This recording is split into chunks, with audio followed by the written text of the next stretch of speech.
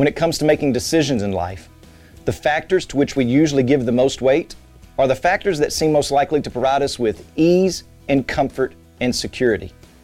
And for Elimelech, that meant leading his family out of the presence of God and into the sin-filled territory of Moab. It looked easier. There was food in the fields of Moab. That has to be a good sign.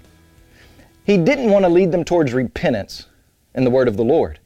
He wanted his belly filled instead of his heart whole. Welcome to Life Words Day by Day.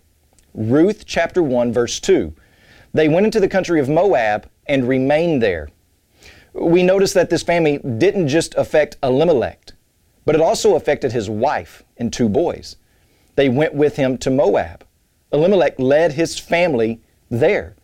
When the original audience would have read this, they may have said something like this: Moab? Why Moab? Anywhere but Moab.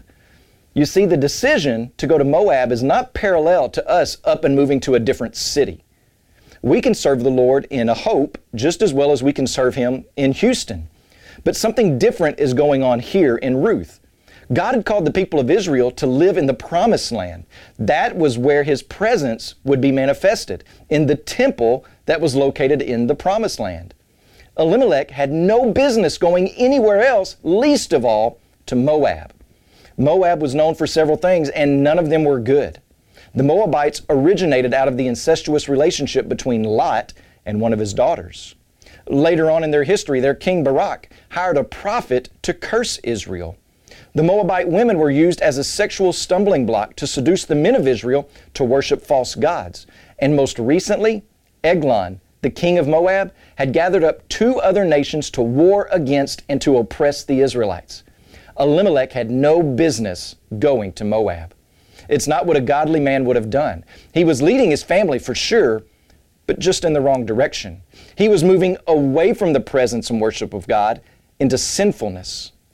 We see this same thing take place in the beginning. In Genesis chapter 2, God gives Adam a command, a guiding directive for his life. You may surely eat of every tree of the garden, but of the tree of the knowledge of good and evil you shall not eat. For in that day that you eat of it, you shall surely die.